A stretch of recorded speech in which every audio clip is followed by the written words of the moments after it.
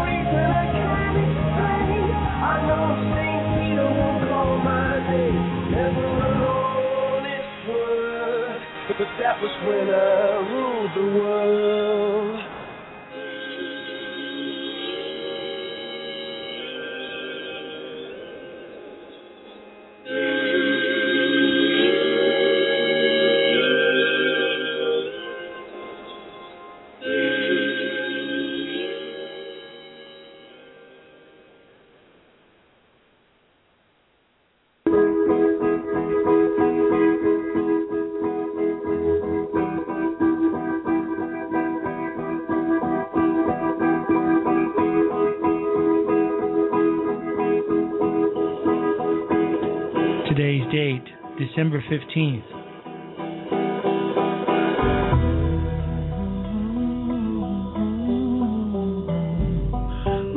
2011 AD. Beautiful Old Town Alexandria, Virginia, United States of America. Planet Earth, third planet from the sun. Satan, your kingdom must come down. You're listening to the C. Robert Jones Satan, your kingdom must come down. Situation Report. I heard the voice of Jesus say, Satan, your kingdom must come down. I'm gonna pray till they tear your kingdom down. Pray till they tear your kingdom down. Sing it. I heard the voice of Jesus say, Satan, your kingdom must come down.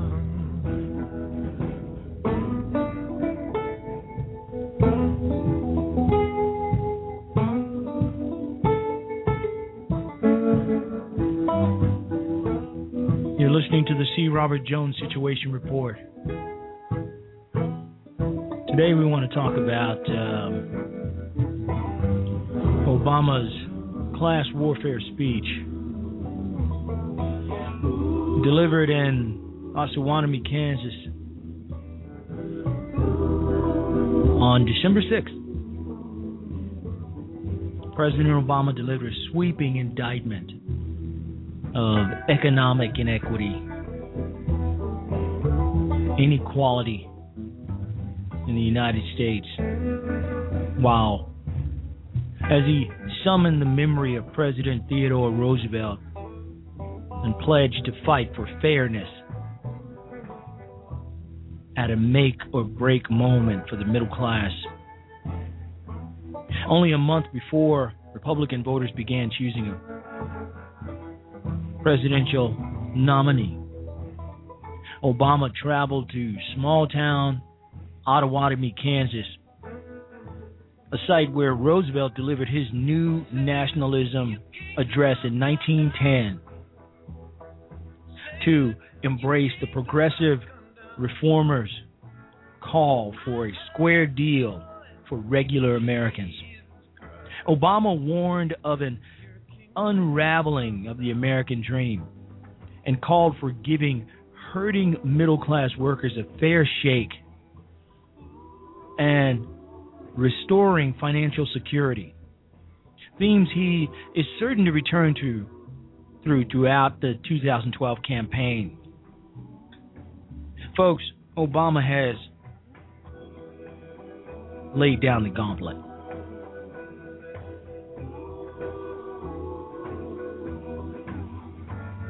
He has tipped his hand to his strategy of us versus them. I'm middle class. I don't believe I'm getting a raw deal from anybody. I doubt that there are many middle class folks who feel that way. But he went on to say that, and I quote, "This isn't another political debate. This is the defining issue of our time." The defining issue of our time. This is a make-or-break moment for the middle class and all those who are fighting to get into the middle class. This is what Obama told a crowd in the Osawatomie High School gym, where red, white, and blue bunting line the bleachers. He said, because at stake is whether this will be a country where working people can earn enough to raise a family, build a modest savings, own a home, and secure their retirement. Taking aim at Republicans, Obama said, their philosophy is simple. We're better off when everyone is left to fend for themselves and play by their own rules. Well, yeah. We are better off when everyone is left to fend for themselves and play by the rules. It's not the president's job to take care of anybody. It's not the president's job to mollycoddle, that's easy for me to say, anyone. It's not his job to look out for me. It's not the president's job to look out for you. That's not what the president does. That's not what he was supposed to do. That's not how the framers of this great Constitution, the country, the builders of this nation designed the president's office to be. You are not my father, Mr. Obama. I had two parents. It's not your job to be my daddy. It's not your job to be my guardian angel or to look out for me. Why does he think that's the case? Well, we're going to take a listen, because I know some of you probably didn't hear the speech, but you heard of it. I know you did. So while we're here, we're gonna take a listen to this clown's speech, and perhaps you can judge for yourself whether or not this idiot has any idea what America is really all about or supposed to be about. We're going to go ahead and play the clip right now. You're listening to the C. Robert Jones Situation Report.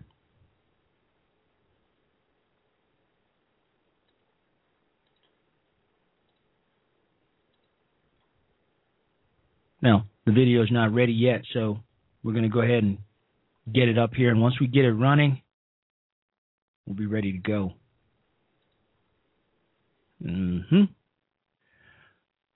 In the meantime, let's continue on with the show. I have for you guys a really cool audio clip of my man, Rush Limbaugh, giving a serious speech.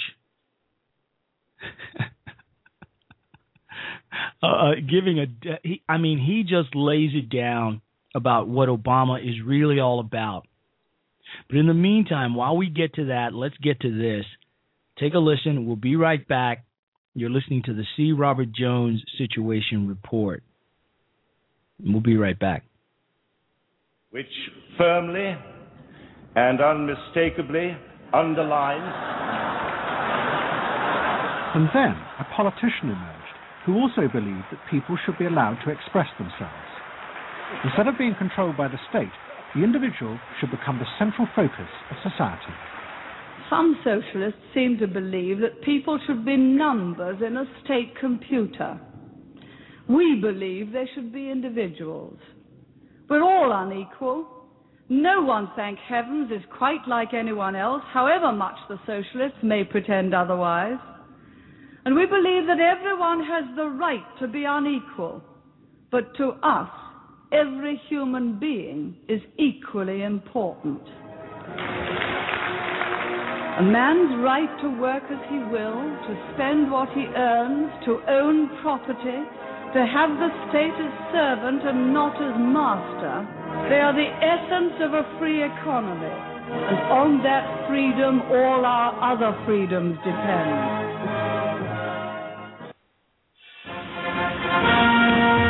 While you're away, the President of the United States.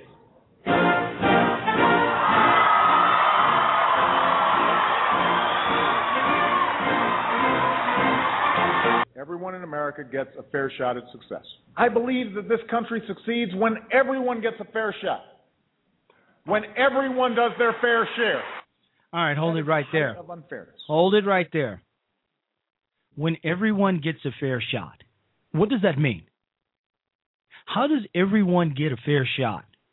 We're all born into this world with at least one parent, some with none. Some of us go into foster homes or orphanages or all our circumstances are different. How do we all get a fair shot? And who decides how we're given that fair shot? Who decides who gets the fair shot? All of us get a fair shot. What does that mean? When all of us gets a fair shot, a fair share of something. Who decides that? We're born the way we're born. Some of us are born with two parents. Some of us are born with one. Some of us go straight to our grandmothers. A lot of us know about that. How do we all start off equally? Not a lot of us have equal intelligence. Some of us are smarter than others. Some of us have higher IQs, some lower. How are we equal? I started off in a class at the United States Naval Academy in 1983 with a class of 1,200 students. There were 1,200 in my class, in my freshman class. Come senior, now wait a minute now, we were all judged to be equal.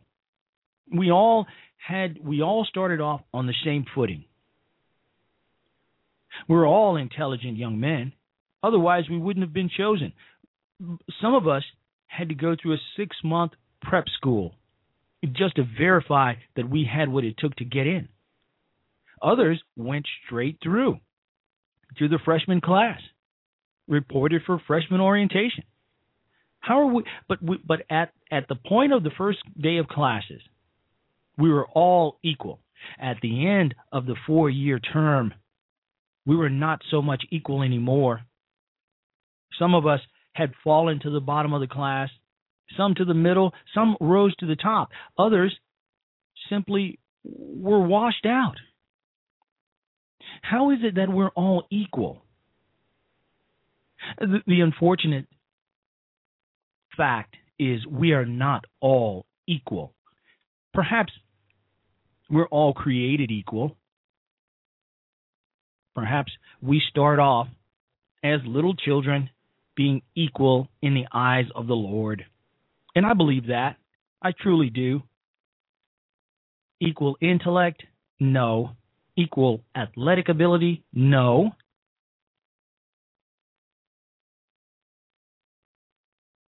No. We are not equal. So where does this idea of a fair shot come into play?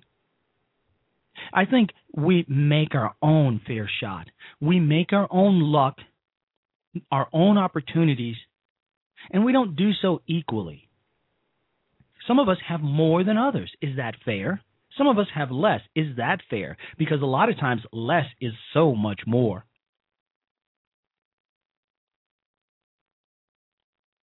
Let's finish up listening to this clown. Restore fairness. Asking everybody to do their fair share. When everyone engages in fair play and everybody gets a fair shot and everybody does their fair share. A tax code that makes sure everybody pays their fair share, in which everyone gets a fair chance. Rebuilding this economy based on fair play, a fair shot, and a fair share. Now, this kind of inequality, less inequality also distorts our democracy. This kind of gaping inequality, trend of rising inequality over the last few decades, this isn't about class warfare. Yeah, it is. This is about the nation's welfare. Today, thanks to loopholes and shelters, 1/4 of all millionaires now pay lower tax rates than millions of you. That's a lie. And now we know that to be an outright lie. I spoke to a lady today, and I was at a restaurant downtown, and she talked about the inequality. We had a nice discussion of Sam Walton and Walmart and how they don't pay their fair share and how they don't take care of their workers and how they get around certain laws so that they can pay their workers less. I said to the lady, look, lady, there's a reason why you can go into Walmart and get very inexpensive goods. There's a reason why the prices are so low at Walmart. Would you rather the prices be higher and you be paid a little more so that you can buy those goods at the higher price? She didn't understand this.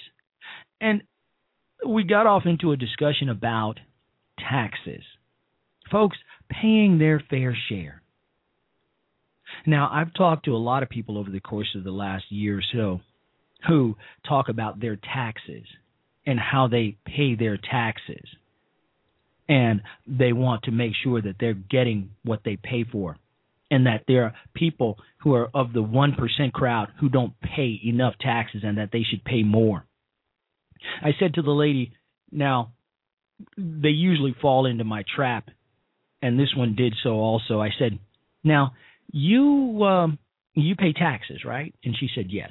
And I said, well, now, let me make sure I understand. At the end of the year, when you file your tax returns, you send a check into Uncle Sam. You have to write a check and send it into him, right? By the 14th, by the April deadline. She said, no, I get a refund. And I said to her, well, I sighed just like that. I said, ma'am, you don't pay taxes. What happens is you're giving the government a loan for just about a year. And at the end of that year, you get all of that money back. And if you're creative, you might get a little more. You're not paying taxes. You're giving the government a loan. They're giving you your money back. Me, on the other hand, every quarter, I send a check to Uncle Sam. I don't get any money back. I may be able to write off a few things here and there, business expenses and such, charitable donations, that sort of thing. But at the end of every quarter, I write a check and I send it in to the federal government. I pay taxes. You do not. There's this misconception that the majority of Americans pay taxes. Nearly 50% of all Americans do not pay any federal taxes, any at all. But there are people like me who actually come out of their pockets every quarter and pay taxes. That's the facts. So when Mr. Obama talks about folks paying their fair share and that there are millionaires and billionaires not paying their fair share in taxes when millionaires are paying less in taxes than their secretaries. Well, I don't know very many secretaries who actually pay taxes into the federal tax system. There may be a few out there who are in the six-figure range who are having to fork over some of their jack at the end of the year like I do. But most Americans get a refund. If you get a refund equal to the amount that you put in at the end of the year, you are not paying taxes. Do not talk about how you pay taxes. And Obama shouldn't be talking about how you pay taxes because he's lying to you. He's pulling one over on you. Let's finish up. Listen to some more of this. Millions of middle-class families. Some billionaires have a tax rate as low as 1%. 1%. That is the height of unfairness. It is wrong. This isn't about class warfare. This is about the nation's welfare. Is that on the whole and in the long run, we shall go up or down together. Thank you. God bless you. God bless the United States of America.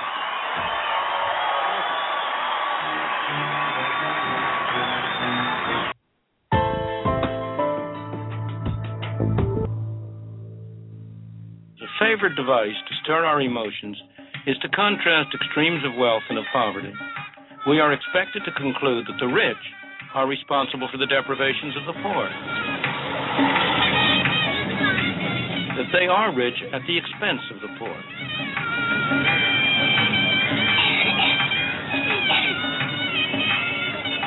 Whether it is in the slums of New Delhi or in the affluence of Las Vegas, it simply isn't fair that there should be any losers. Life is unfair. There's nothing fair about one man being born blind and another man being born with sight. There's nothing fair about one man being born of a wealthy parent and one of an impecunious parent. There's nothing fair about Muhammad Ali having been born with a skill that enables him to make millions of dollars one night.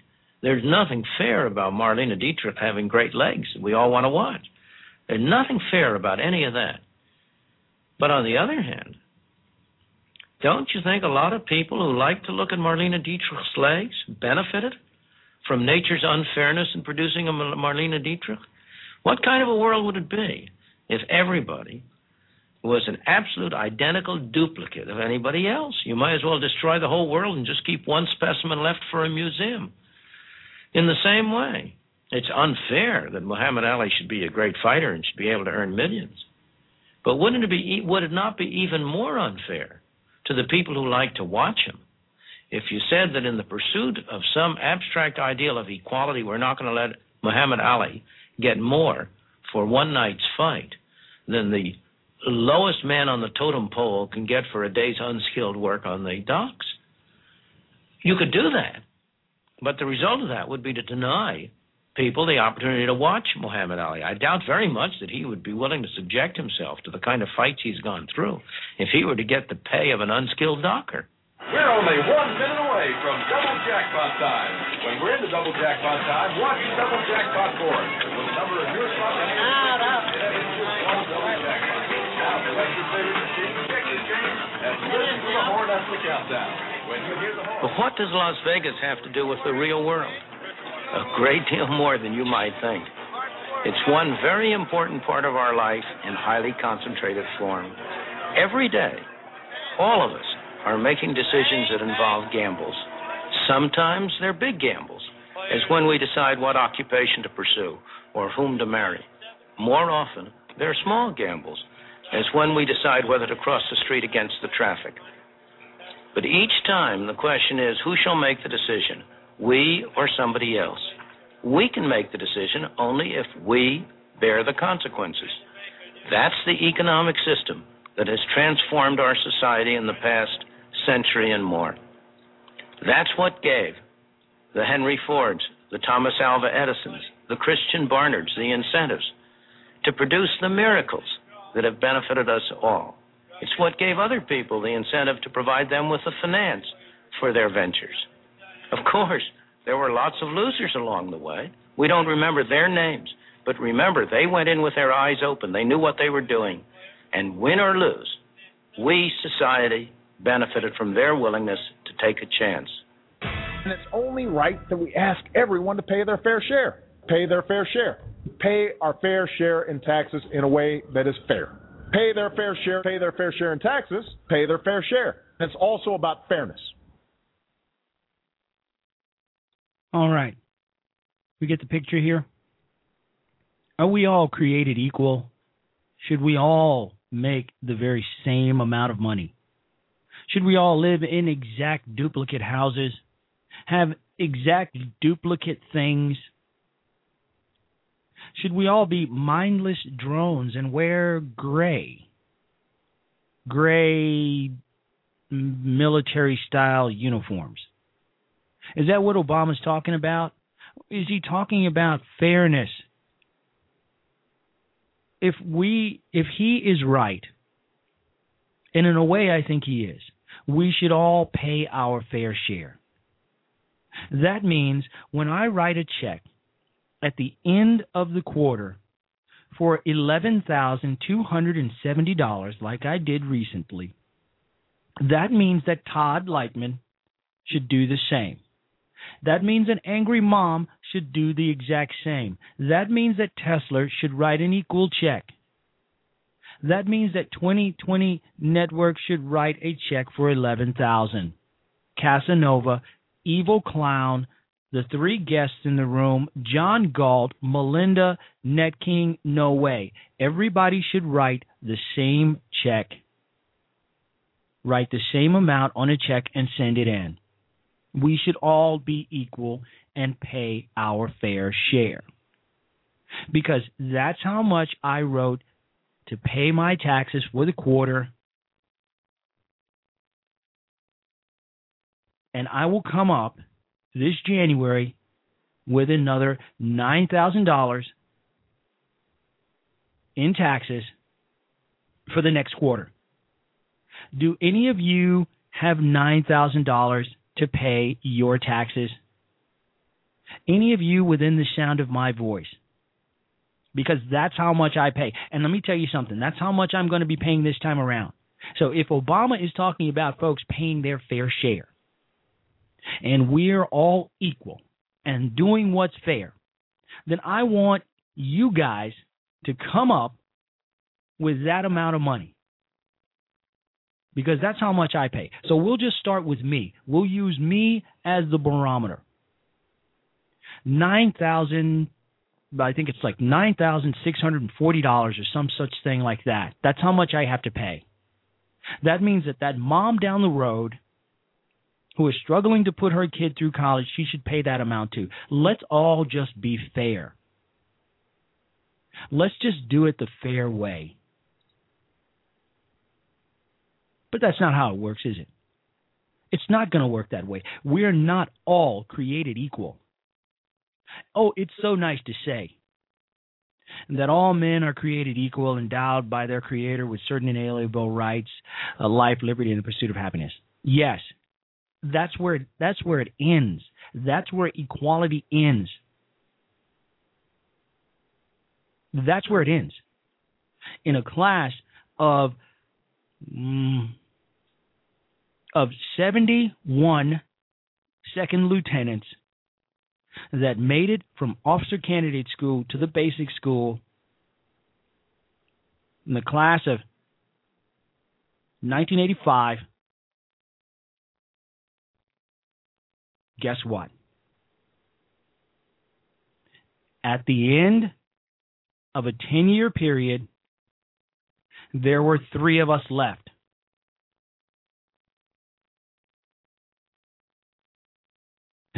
Will do, Melinda. I sure will. Tesla, Melinda says she loves you. And hi. I hope you can hear me, Tesla.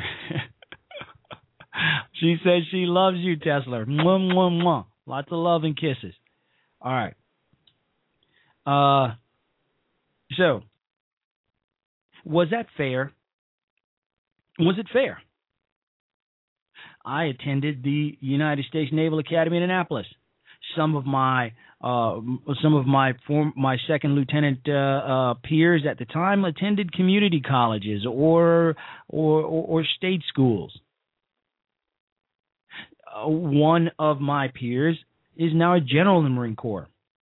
I'm retired. Is that fair? Was it meant to be that way, or should we all just be generals? Should all 71 of us have started out equally and then moved on to become 71 generals? Is it fair?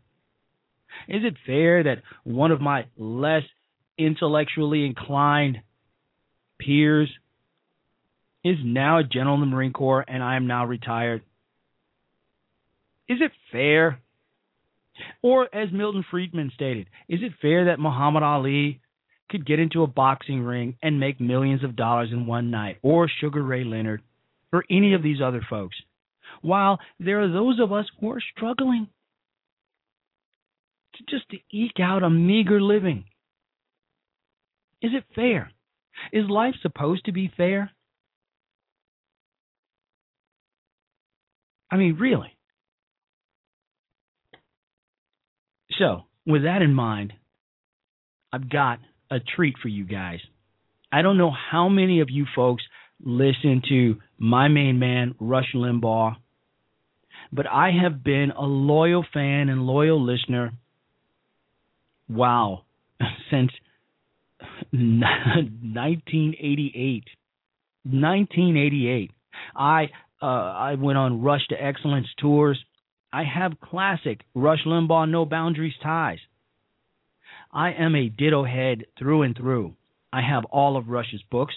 I even sat in backstage on a couple of his Rush to Excellence tours and when he had his television show. In fact, I have all of his TV shows on VHS. I am a Rush Limbaugh fan. So I'm not sure how many of my loyal listeners here are ditto heads like me. But I've got a treat for you because he's going to talk about Mr. Obama. I don't know how many of you guys heard this guy. How many of you heard him get down? But before we get into that, I'd like to play this clip for you where Jesse Jackson Jr. has stated, and Sarge and I talked on the show last night about this. Sarge came into the show, he called in, and we talked about Jesse Jackson stating that he would like to see Obama bypass Congress altogether and employ some 40 million Americans at a cost of a whopping $40,000 each. $40,000 a head. In fairness, he said some more or some less, but it bears repeating on this show once again. Take a listen to Jesse Jackson Jr. calling for a direct hiring of unemployed Americans, all of them. President Barack Obama has asked his Jobs Council to identify areas of his jobs plan that can be implemented without congressional approval. Democratic Congressman Jesse Jackson Jr. of the House Appropriations Committee says President Obama's proposal needs to go further, and he should act without Congress if necessary. The president has asked his Jobs Council to look at areas of the plan that could be implemented administratively without congressional approval. Now we're making some progress. President Obama tends to idealize, and rightfully so, Abraham Lincoln, who looked at states in rebellion, and he made a judgment that the government of the United States, while the states are in rebellion, still had an obligation to function. On several occasions now, we've seen, quite frankly, the Congress is in rebellion, determined, as Abraham Lincoln said, to wreck or ruin at all costs. I believe, quite frankly, in the direct hiring of 15 million unemployed Americans. At $40,000 a head, some more than 40,000, some less than 40,000, that's a $600 billion stimulus. It could be a 5-year program. For another $104 billion, we bail out all of the states. The problem within the states ends tomorrow for $104 billion. For another $100 billion, we bail out all of the cities. So for about $804 billion, we put 15 million Americans to work. We bail out the states and we bail out the cities, but we do it through direct hire. We put people to work cleaning up communities. We put people to work through a civilian conservation corps, through a works progress administration, because the hour demands it. And as more people work, they pay taxes. They pay taxes into the fourth quarter. They buy wares. They buy homes. They meet their obligations. And our economy begins to work its way out of this protracted recession. I believe that's the only way out of this crisis. And I hope that the president begins to continue to exercise extraordinary constitutional means based on the history of Congresses that have been in rebellion in the past. The president had the opportunity to exercise Section 4 of the 14th Amendment during the debt crisis. He chose not to help the United States honor its obligations because the Congress is in rebellion. When we recognize that the Congress is in rebellion, I think the President of the United States will follow the correct course. He's doing that now. He's looking administratively for ways to advance the causes of the American people because this Congress is completely dysfunctional. So you would support some administrative actions as far as new spending, stimulus projects being implemented? Absolutely. Declare a national emergency on the question of jobs and the economy. Declare a national emergency on the question of unemployment. But at the same time, recognize the size and the scope of the problem. If you recognize it, then, as I've heard other economists in the Wall Street Journal and even the New York Times have suggested, that the president's jobs proposal is about 1/20th the size of the problem. So we haven't truly provided a national cause that generates the kind of mass appeal behind the jobs program that's necessary. I support the jobs plan. I support the president's reelection. I support Barack Obama. But at this hour, we need a plan that meets the size and the scope of the problem to put the American people to work. And that's what you meant by going further. We've got to go further. I support what he does. Clearly, Republicans are not going to be for it. But if the administration can handle administratively what can be done, we should pursue it. And if there are extra constitutional opportunities that allow the president administratively to put the American people to work, he should pursue every single one of them. On Capitol Hill, I'm Nicholas Palacy, the Daily Caller. All right. So, did you hear that lunacy. The states being in rebellion, calling for Lincoln to exercise extraordinary constitutional means, according to Jesse Jackson Jr., is equal to the Congress being in rebellion against the president's agenda and proposals, and somehow they're the same thing, and so he should exercise extraordinary means and measures, the president.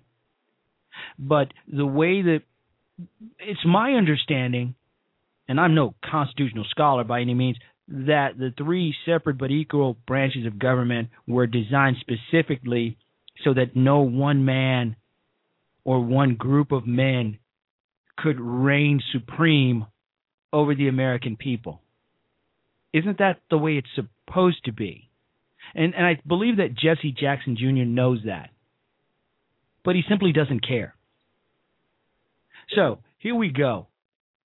Let's get this party started with my main man and yours, Rush Limbaugh, telling it like it is and putting President Obama in his place. And I tell you what, I listened to this earlier today, and I couldn't help but smile because, you know, Rush puts it so succinctly. Now the cool thing about Rush Limbaugh is that Rush is a college dropout. I mean he's not a college man, but he knows what he knows and he talks about it. And so right now we're going to go ahead and listen to this because I got to tell you, it is great. And if you haven't heard Rush talk about this this chip on his shoulder about Barack Obama and his policies, you are really in for a treat right here and now. Let's take a listen. At ADT, we get financing from After GE this Capital. crash commercial. Beyond banking. We installed a GE fleet monitoring system. It tracks every vehicle in their fleet. It cuts fuel use. It enhances customer service. It's pretty amazing when people who loan you money also show you how to save it. Not just money, knowledge. It's so much information. It's like I'm right there in every van in the entire fleet. Good day overall? Yeah, I'm good. Come on in. Let's go. Wow, this is fantastic. GE Capital. They're not just bankers. We're builders. They help build our business. Limbaugh. Rush, nice to see you. Thanks, Greta. Great to be here as always. Thank you. And, of course, we love being here, although we blew out your power when we arrived. Well, it's the second time it's happened. We should have been more prepared for this, but it only kept us off the air about 3 minutes. We'll send you the bill. And, of course, it's the second time, though, but it's also the first time was us, too. Yeah, it was. Both times. The only two times. All right. Well, anyway, next time I promise that we won't do it. 2012 election. What do you think is the most important issue to conservative Americans? Obama.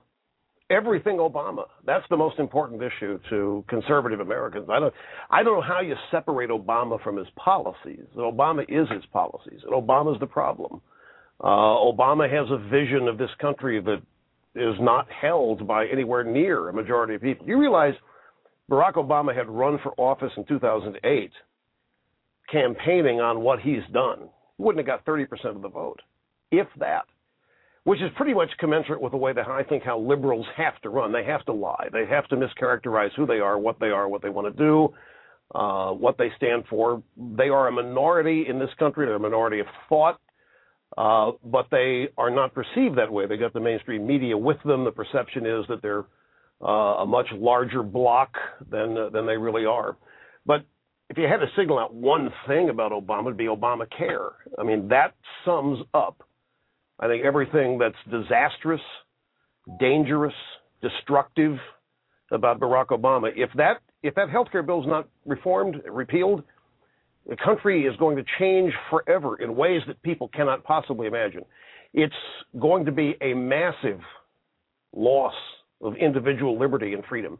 And once the government has control of health care and the costs involved, then they can dictate every aspect of the way you live based on saving money, whether or not you're going to be treated based on your age and whether somebody thinks it's worth it to save you if you have some sort of a bad disease. It's just bad all the way around. And people ask me you really think these things that you say about Obama. And I do. I mean, from the bottom of my heart. And if you'll recall, January 16th, before Obama was inaugurated, I was asked to write a piece for the Wall Street Journal, 400 words on what I hope for the president.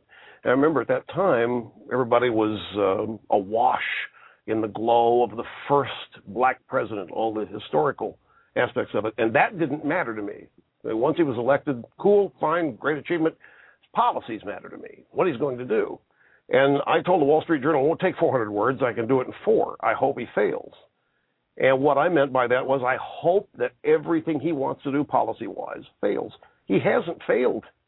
He has succeeded beyond his wildest dreams, I'm sure. This is national single-payer health care, which is where this is headed, if it happens. Huge, huge achievement. Ball game. The green energy stuff, I mean, that's all a hoax and a fraud based on another hoax and fraud, global warming. And I do get interested in motivations, why politicians do things they do, what motivates them. A lot of people don't care to get involved with that. I do, because I think it's a track. It can give you an idea where they're going in the future if you understand what it is that motivates them.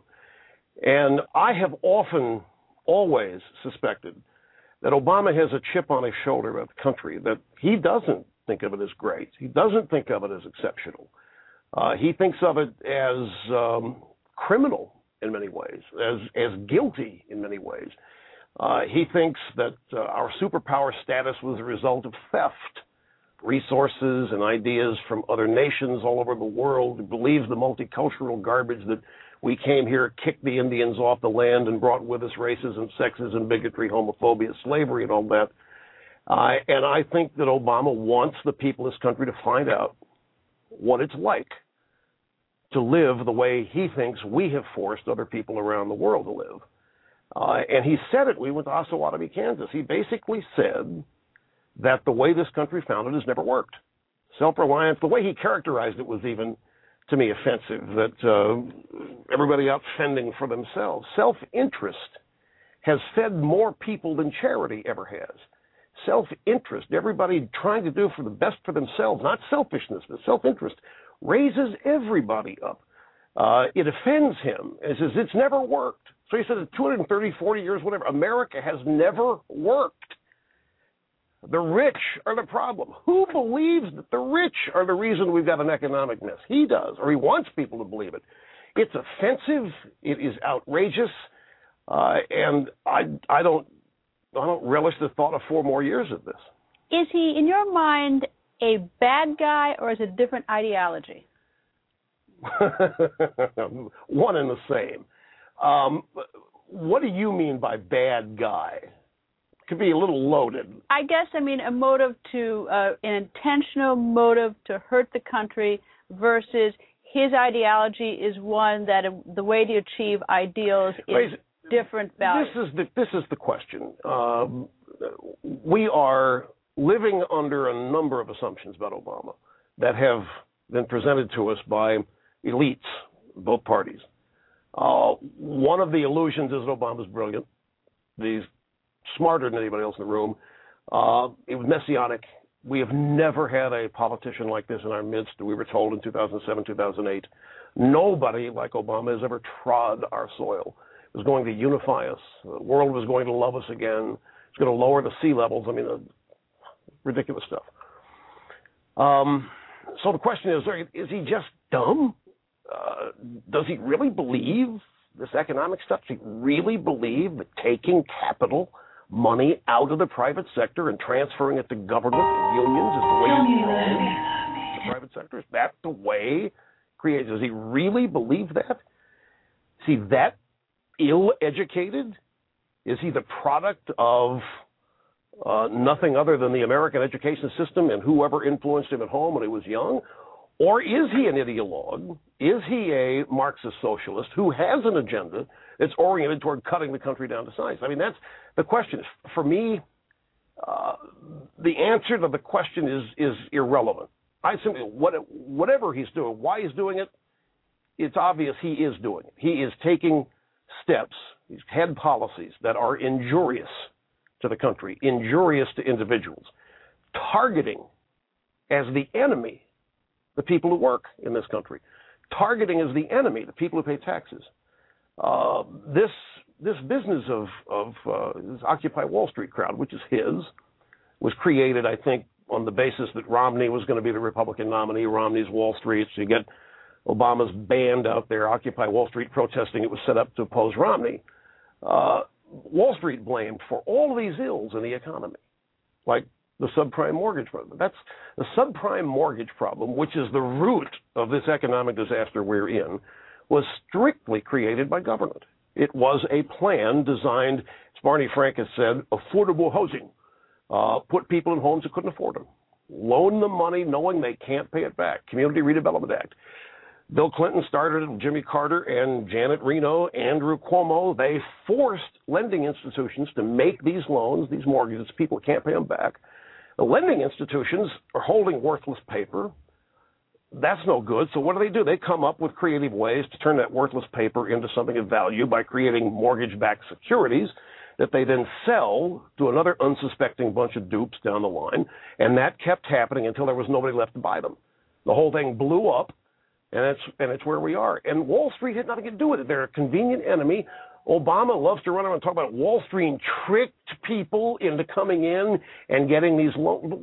Wall Street didn't tick anybody. They were told, they were ordered by the government to make these loans in fairness, stop redlining against minorities and so forth. It was liberalism on parade. Liberalism has given us every problem that we're facing in this country today, without exception. Now, whether liberals are dumb and stupid and ill-educated, or whether what this is purposeful, too late now to draw the distinction. It's happening, and they're doubling down on it. 3 years, and every policy to create jobs hasn't worked. Greta, do you realize there are 2.5 million fewer jobs in America than there were when Obama was immaculated? That's why the unemployment rate's dropping. There are fewer jobs. The universe from which we create this percentage has shrunk. The real unemployment rate, who was it said this? Two people have said this. Financial Times guy, some guy named Luce, James Pepakoukas at Reuters. If the same number of jobs existed when Obama was inaugurated, the real today, as in 2008, then the real unemployment rate would be 11%. It's a disaster. And there's been plenty of time to realize it doesn't work and to change course. He hasn't done that. So to me, patently obvious he's not going to do it because he doesn't believe in it. What's happening, I think he enjoys. Do you think he's going to get reelected? Well, it's a year away, 11 months away, and anything can happen. If the election were today, no. If the election today, he'd lose in a landslide. I don't believe the conventional wisdom that the Republicans only have one person that can beat him. I don't believe the conventional wisdom that his $1 billion can dwarf any campaign, that his association with the media can disparage and criticize any opponent to the point they can't win.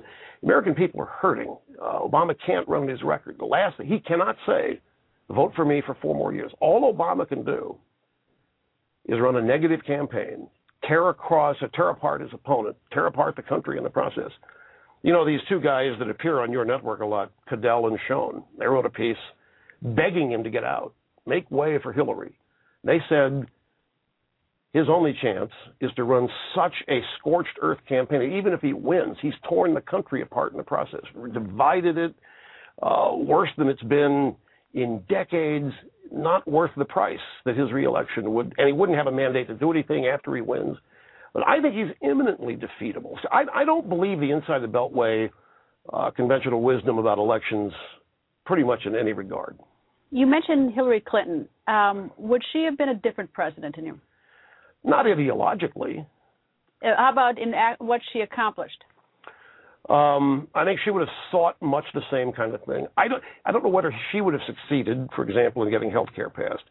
But people have forgotten. You look what they were this close to deeming health care passed without voting on it. That close to deeming it because they really didn't have the votes for it, even with their own party. There was so much finagling going on to get health care passed. That whether Hillary could have gotten it done or not, but she's an Alinskyite. I mean, she's a disciple of the same community organizer and agitator that inspired Obama. So to me, it would have been 6 of one, half dozen or the other. Has either one of them done anything that has impressed you? You know, I get this question all the time. Obama done anything to impress me? I like the number of vacations he takes. I wish I could take that many. He's played 10 times the rounds of golf that I've played this year. But I'm not. See, the root of that question is there anything nice? Because they may be perfectly nice people, Greta. I'm strictly oriented toward policy, and in the area of policy, there's well, I guess Obama was honest last December when he acknowledged he had to extend the Bush tax cuts. You remember during the lame duck session of Congress. And if you go back and listen to what Obama was saying a year ago, last December versus today, it's two different people. Last year, we couldn't end the Bush tax rate cuts because that would be a huge tax increase on the middle class. Well, now, wait a minute. Up until then, the Democrats and Obama said, no, the Bush tax cuts were for the rich only. Bush didn't cut tax in the middle class. Of course, he did. The Bush tax rate reductions were across the board for everybody. And Obama did not want to get rid of those last year because he did not want people with less money in their back pocket be a tax increase in his reelection year. But that irritated his base, so now he had to promise January on through this year to get rid of it. The Bush tax cuts are now the big enemy. He's going to get rid of them, raise taxes on the rich. Totally disingenuous. But he was honest last December when he talked about the value of the Bush tax cuts and what damage would be caused if they got rid of them. All right, we're back. I didn't really want to give you guys a full Rush Limbaugh show, but this was an interview done with Greta just a couple of days ago, and it's all over the blogosphere, all over the net, all over the networks, the ones who will cover it, that my man and yours, Rush Limbaugh, put it down straightforward, and he called Obama, well, no pun intended, a spade a spade. He put it out there.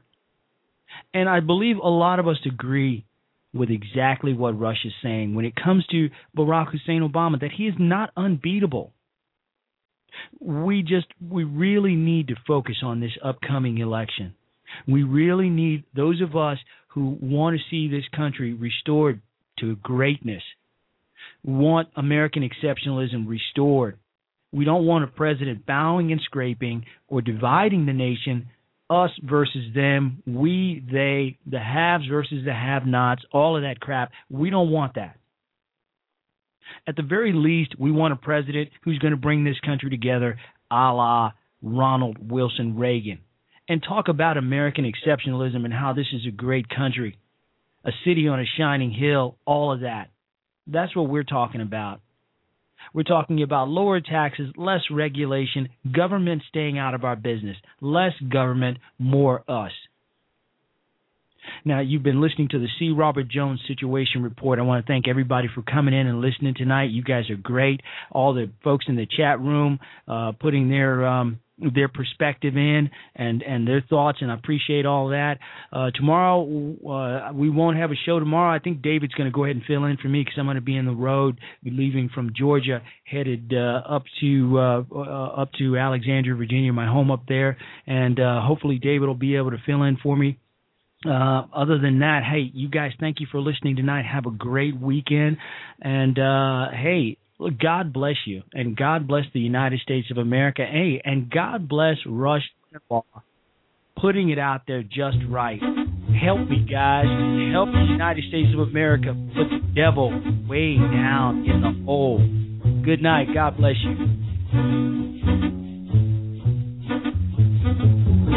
When you walk through the garden, you gotta watch your back.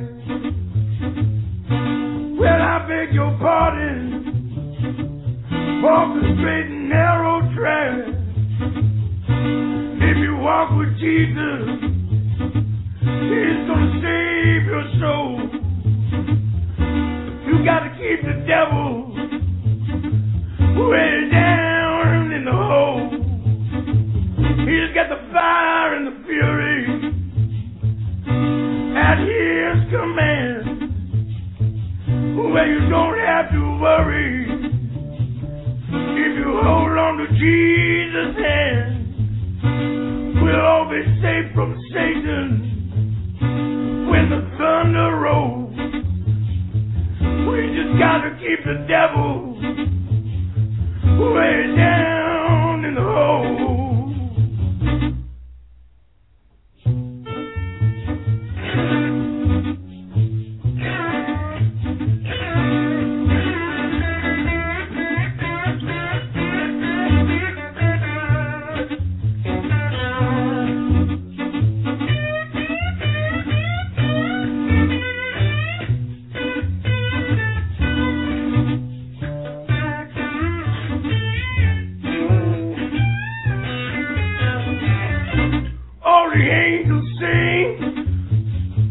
About Jesus' mighty sword, and they shield you with their wings, keep you close to the Lord. Don't pay heed to temptation, for his hands are so cold. You gotta help me keep the devil way down in the hole. Down in the hole. Down in the hole. Down in the hole. Down in the hole. Down in the hole. Down in the hole. You gotta help me keep the devil down in the hole.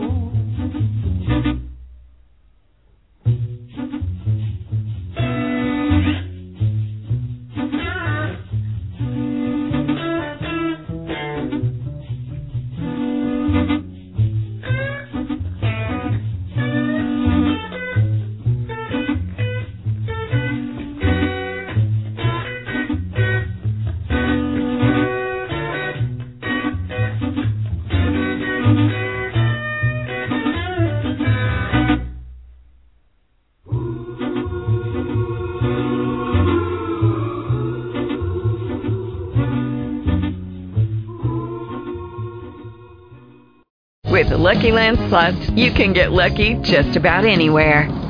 This is your captain speaking. We've got clear runway and the weather's fine, but we're just going to circle up here a while and get lucky. No, nothing like that. It's just these cash prizes add up quick. So I suggest you sit back, keep your tray table upright, and start getting lucky. Play for free at LuckyLandSlots.com. Are you feeling lucky? No purchase necessary. Void where prohibited by law. 18+ terms and conditions apply. See website for details.